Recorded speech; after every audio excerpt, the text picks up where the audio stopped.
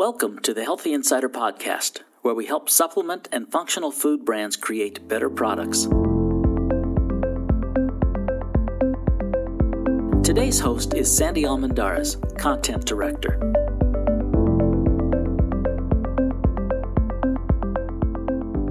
Hi, and welcome to a Healthy Insider Podcast. I'm Sandy, and on the phone, I've got Diana Morgan, who is the Head of Scientific and Regulatory Affairs at Care of. Hi, Diana. Hey, Sandy. How's it going?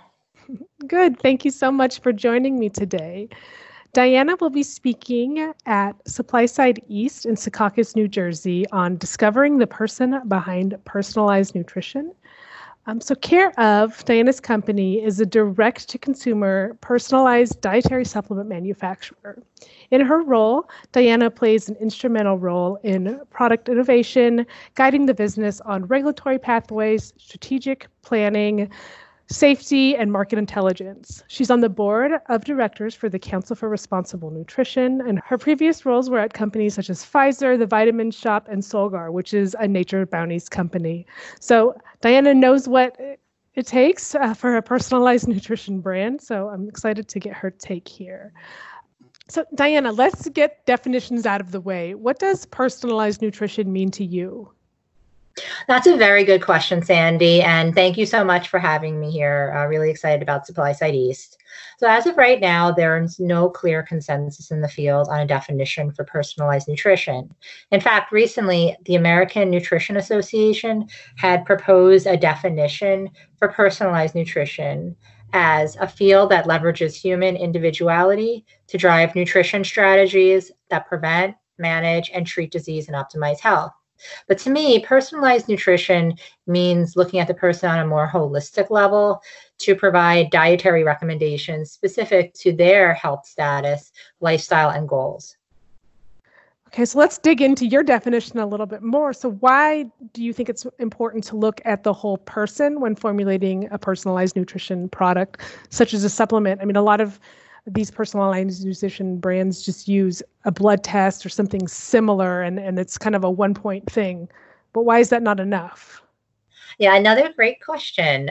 So blood tests are helpful in determining nutrient deficiencies and genetic issues in metabolizing nutrients. So for example, SNPs or single nucleotide polymorphisms can make it hard or even impossible for certain people to metabolize traditional nutrients.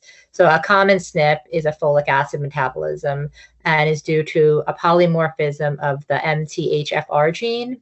And people with this SNP don't metabolize traditional folic acid and therefore should supplement with a reduced form of folate.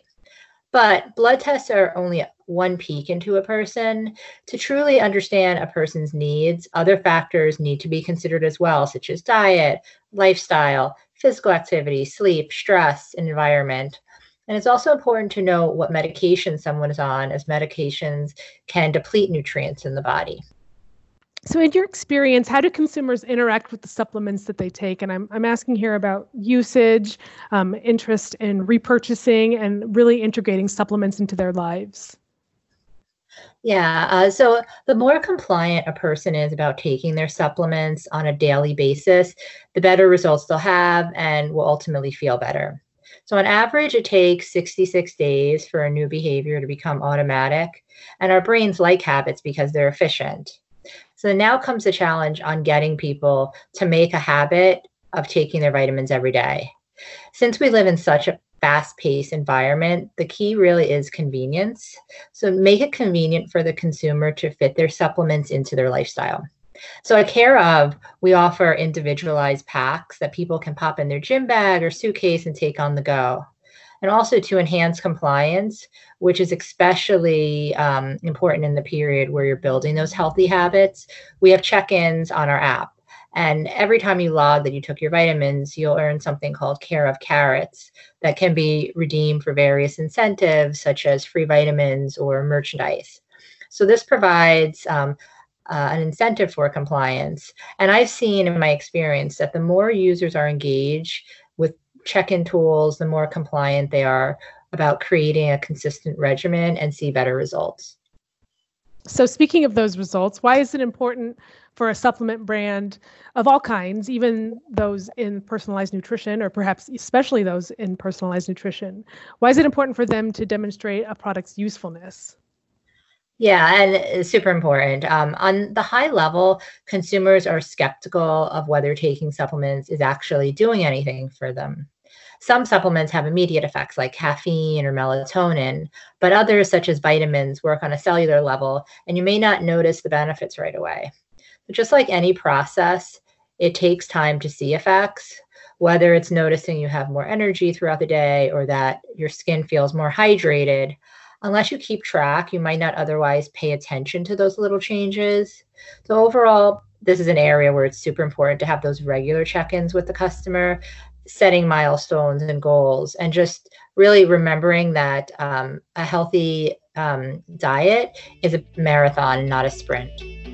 This is Duffy Hayes, Assistant Editor, here with a quick interruption to remind you that Supply Side East is coming up June 23rd and 24th in Secaucus, New Jersey.